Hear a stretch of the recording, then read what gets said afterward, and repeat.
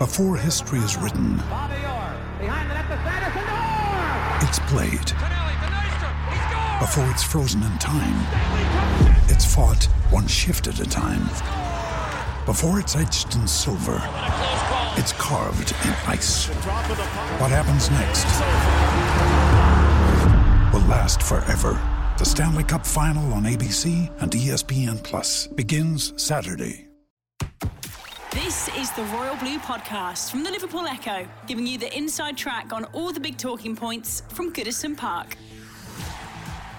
The 2020-21 season has proven to be stranger than fiction for former Everton left-back Anthony Robinson after joining Wigan Athletic last summer. Just days after suffering relegation with the Latics, the United States international sits down for a candid interview with Theo Squires to share all on a controversial season at the DW Stadium. The lowdown on how a heart problem ended any chance of a dream deadline day move to AC Milan in January, as well as enlightening insight on his Everton exit before looking to the future and his hopes of playing at the 2022 World Cup in Qatar. It's a fascinating listen about a remarkable season, so sit back and enjoy. The Royal Blue Podcast from the Liverpool Echo. Anthony, thanks for joining us. Commiserations, obviously, for Wednesday night. Must be very hard for the whole squad. You've had 2 nights to sleep on it, to reflect on it. How are you feeling now? Yeah, I'm still devastated, to be honest. That for the second half of the season, and obviously I, stopped playing at the start of January. I didn't start playing till the lockdown return. But just since then, the whole team's been outstanding, and we went on an unbelievable run. And to be relegated because of things happening out of our control is just a real blow. But the lads couldn't have really done as much more as we did. Yeah, and looking at your results over the second half of the season, it's one defeat, and that was to Brentford, chasing promotion. One of your last games beating Hull City 8-0. It's only a late equaliser against Charlton that's effectively sent you down. If you ignore the outside stuff, must have been devastating for the whole squad, because it really did look like you were going to turn it around and stay up at one point. Yeah, but obviously if you look at the whole season, then we've dropped points plenty of times in games where we should have won or we should have drew and we've lost. So you can't. We all just couldn't look at it as Charlton is what sent us down, like that draw, or not being flat. The whole season just wasn't enough when you factor in the 12 points. But we looked like we could have even beaten Fulham for most of the game, and we just couldn't quite do it. So it's obviously really tough. What was said in the dressing room after the game? The manager just came in and said, he couldn't fault any single one of us for our attitude, our application. We've all put in an outstanding amount of effort, and unfortunately it just weren't enough. But that he couldn't be prouder of us all, and that. No matter what happens, we'll all go on to do good things, and that we're just a great set of lads, which I can't disagree with. Every single lad was on the same page. No one was thinking about themselves, thinking of not playing till the end of the season, especially not even just before the 12-point deduction. When it came to contract renewals and people doing extensions, no one was thinking about themselves. All the lads were just buying in it for each other and playing till the end of the season. So just showed up together we all were, and the gaffer seen that. I think that must make it all the more painful. Looking at it from the outside, it's the worst way to go down. The administration, it seemed to almost come out of nowhere when you've just been taken over. When you're going to have this 12-point penalty, but you don't know when it's coming into place. All this uncertainty. And to still manage to go from effectively the relegation zone to mid-table to be close to the playoffs, then going down and then just lose it. It is the worst way to go down. It must be heartbreaking for you all. It's definitely the worst way to go down, without a doubt. And it's just unfortunate that now, with the team going down and the financial situation, when we know a lot of lads are going to be leaving, and it's just a horrible way to break up a group of lads who all really get on and really on the same page. And Wigan could technically still appeal. They could get it overturned. There's still that uncertainty there. I think the Football League dates have been confirmed today. Have you been told anything said to the squad what happens next, or have you just been told to enjoy your summer, switch off as much as you can, and then you'll see what happens at the end of it? Yeah, I've just literally been told it's out of our hands now, and what'll be will be. So at the minute we're all just assuming the worst but hoping for the best. And can you offer us some insight into what was happening behind the scenes at Wigan? Obviously, we've heard the stories of staff losing their jobs and all this.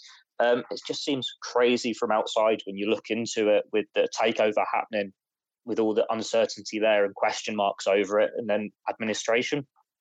Yeah, I'll be completely honest. When the administrators come in to speak to the players and stuff and just say what's going on, what's happened, and what happens from now, I'm not even going to pretend I understood fully what was going on, because it just sounded like a bizarre situation, from start to finish, everything they said.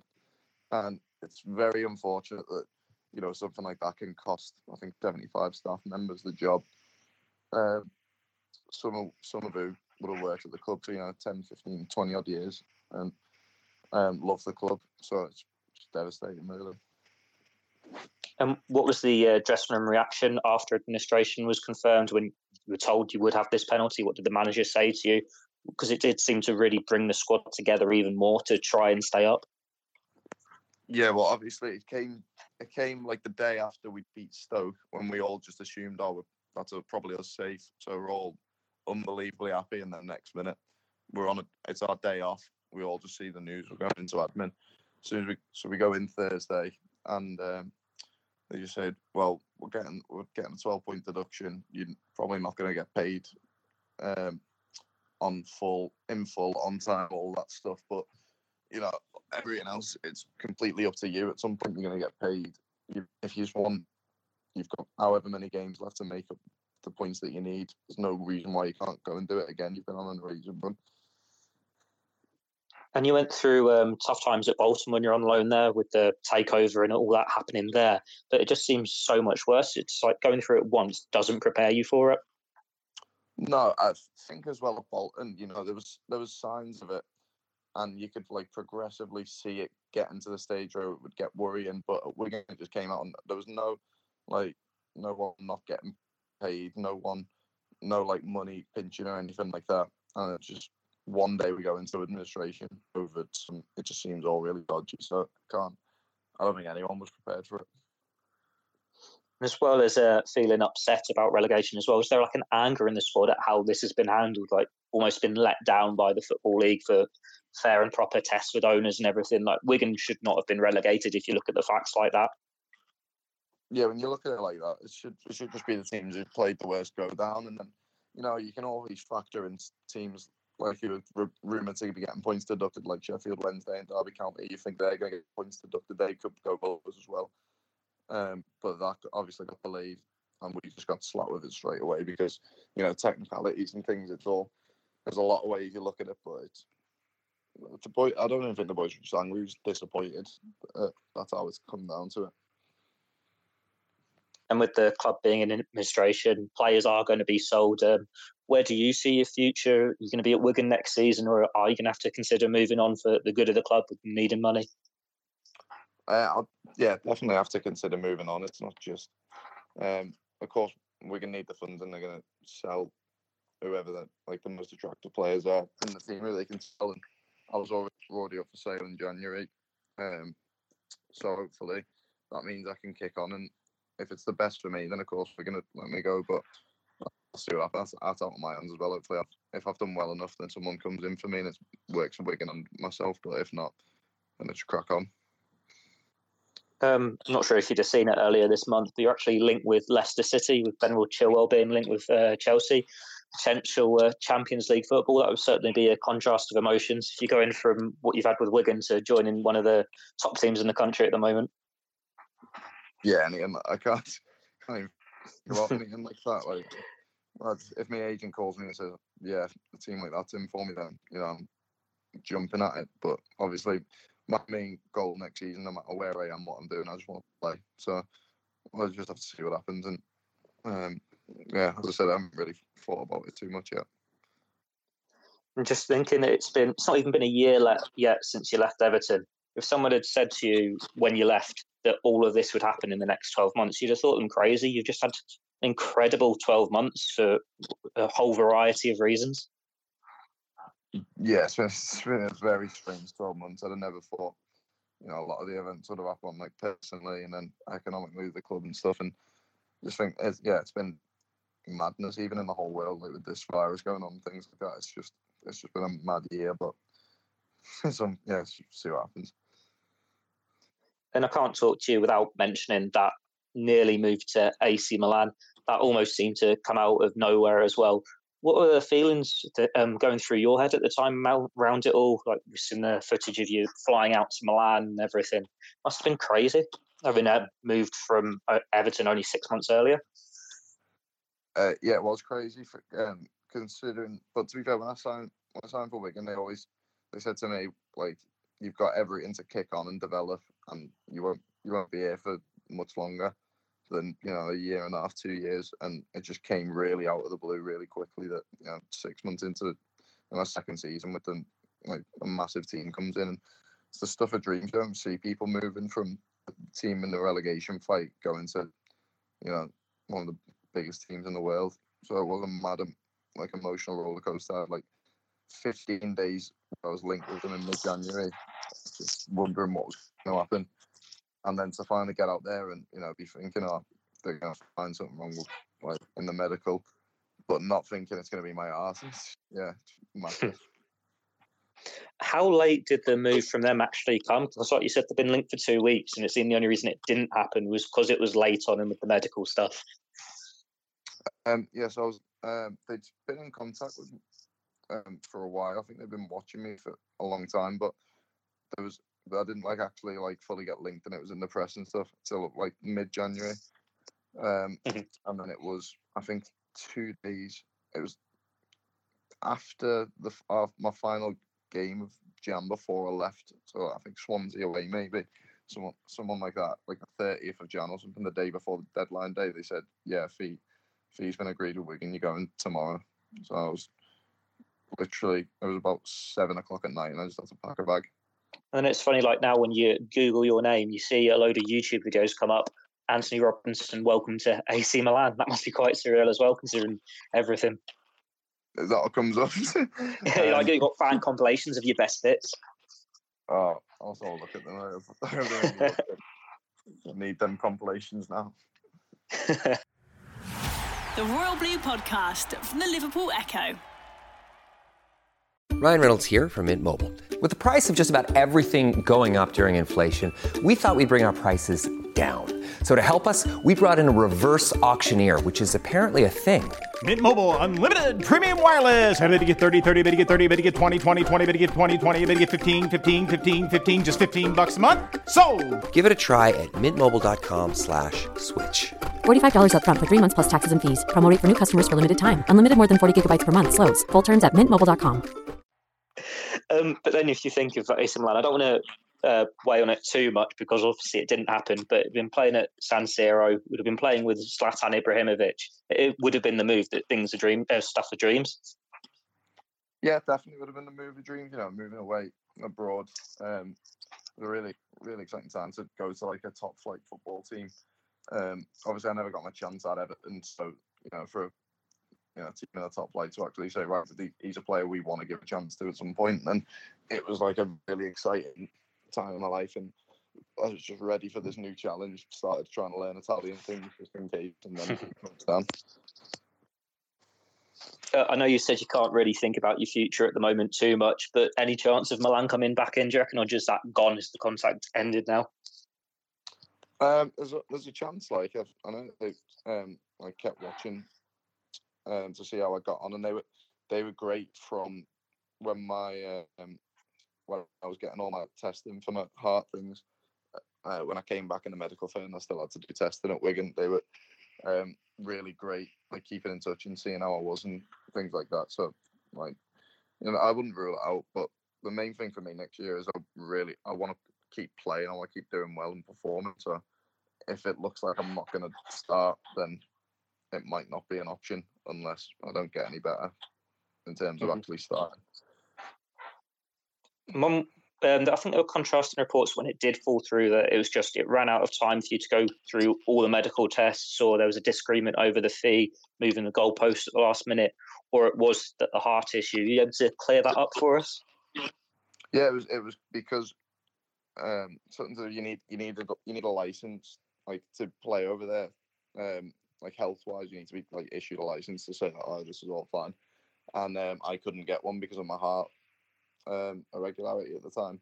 And they said the testing that I'd have required to like determine what was wrong, like definitely, would have took 3 days minimum of testing. So we were obviously on deadline day, and they've said, so if we sign you and then your testing messes up, you won't be able to play for us. And even if we loan you, and you won't be able to go back, and you won't be able to play. So it just couldn't happen.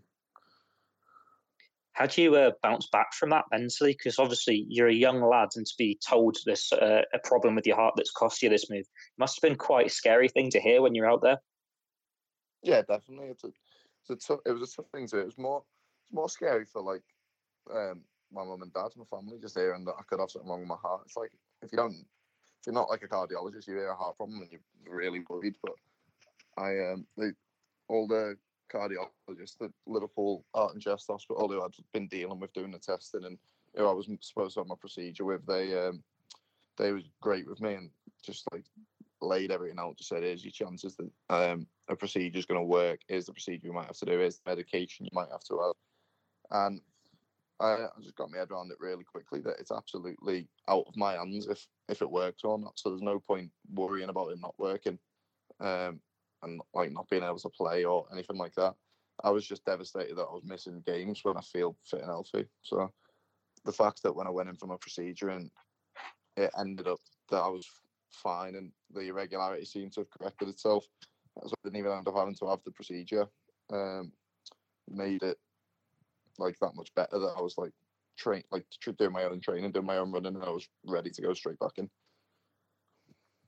So touch wood, you're all good now. The pandemic suspension, it's ultimately gave you the chance to return to football quicker than you would have done, because you must have thought at the time that was probably your season over.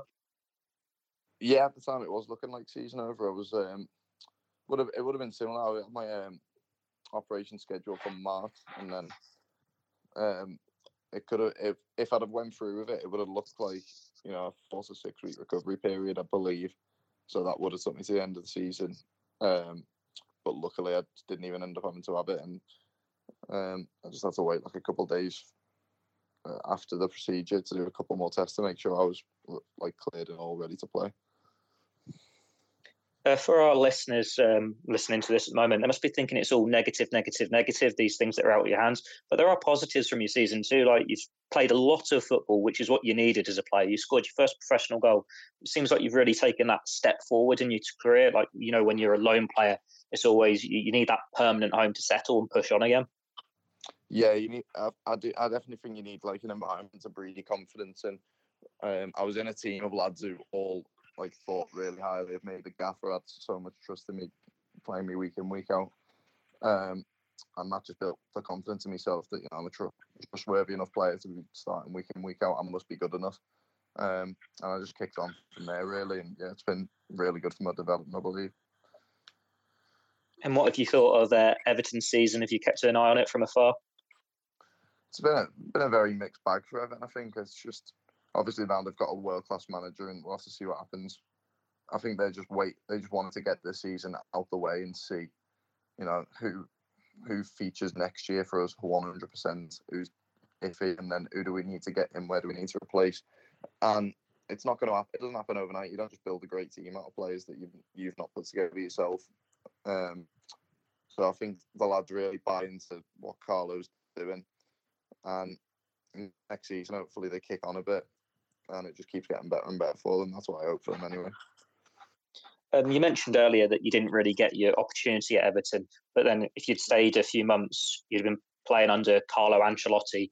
Who knows what could have happened? Has that ever been something that you have thought about, that it was a missed opportunity to play for one of the managerial greats, or no regrets at all, completely happy with the decision you made last summer? No, not one regret. Like they were really honest with me, Everton. They just said we've got rid of a few players, but we need to keep Bainesy, because we can't really get rid of Jag's captain and lose Baines as well. It's getting rid of so much of Everton in the training room and stuff, and he's such a good player as well still. So we've got him. Obviously, Digne starts for us, so you'd have to wait for 2 injuries to start. So not even making the bench at the minute. So we think it's best that you just leave. It's nothing to do with you. It's just like you need to play, and I'm really thankful that they were that up front and most really gave me the chance to go away and like progress elsewhere. You never know what could have happened, but I'm not one for thinking, oh, this could have happened if this happened. I just get on with it, really. And from your time at Everton, who are the best players that you've trained with, who looked after you most? I'd imagine Baines and Jagielka are two of the ones who are right up there. Yeah, Baines, yeah, top class. Jag's lovely lad. Seamus is like probably one of the most inspiring. He's like the passion he has in training and games. It just shines through above everyone. Like, you can see how much it means to him. He's full on, Everton in his heart, and he's always helpful. Always still messages me now, like saying you're doing so well and stuff, and keep going. He's a top lad. Gomez, unbelievable player in training. But there's loads of lads at Everton with so much ability. I think they just need to harness it, and next season they could have a real good chance at doing well. Is Andre Gomez the best player you faced in training? One of the toughest to come along, or is there someone else that comes to mind as well? No, he's definitely one of the toughest I've trained against. And then for you, looking to the future, obviously you're a United States international. You're going to have your eyes on that World Cup in 2022. Wherever you're playing your football next season, there are positives. You are pushing on. It should be the start of an exciting career if it all clicks for you at the right moment and things are back in your control. Yeah, well, I've been obviously waiting a while now. Unfortunately, I missed out on the Gold Cup last summer, which I'd love to play in. It would have been my first international tournament and stuff. So I'm just waiting now. I'm hoping I've done good enough that the next time the international games come around, that I've done well enough to be called up and hopefully starting as well. Because I do want to play. I don't want to be second fiddle to anyone anywhere. It's just not in my nature. But when it comes to World Cup qualifying, I'm desperate to win anything. So I'm my heart set on doing really well, and that'd be a dream come true, playing in the World Cup as well. You've been listening to the Royal Blue Podcast from the Liverpool Echo.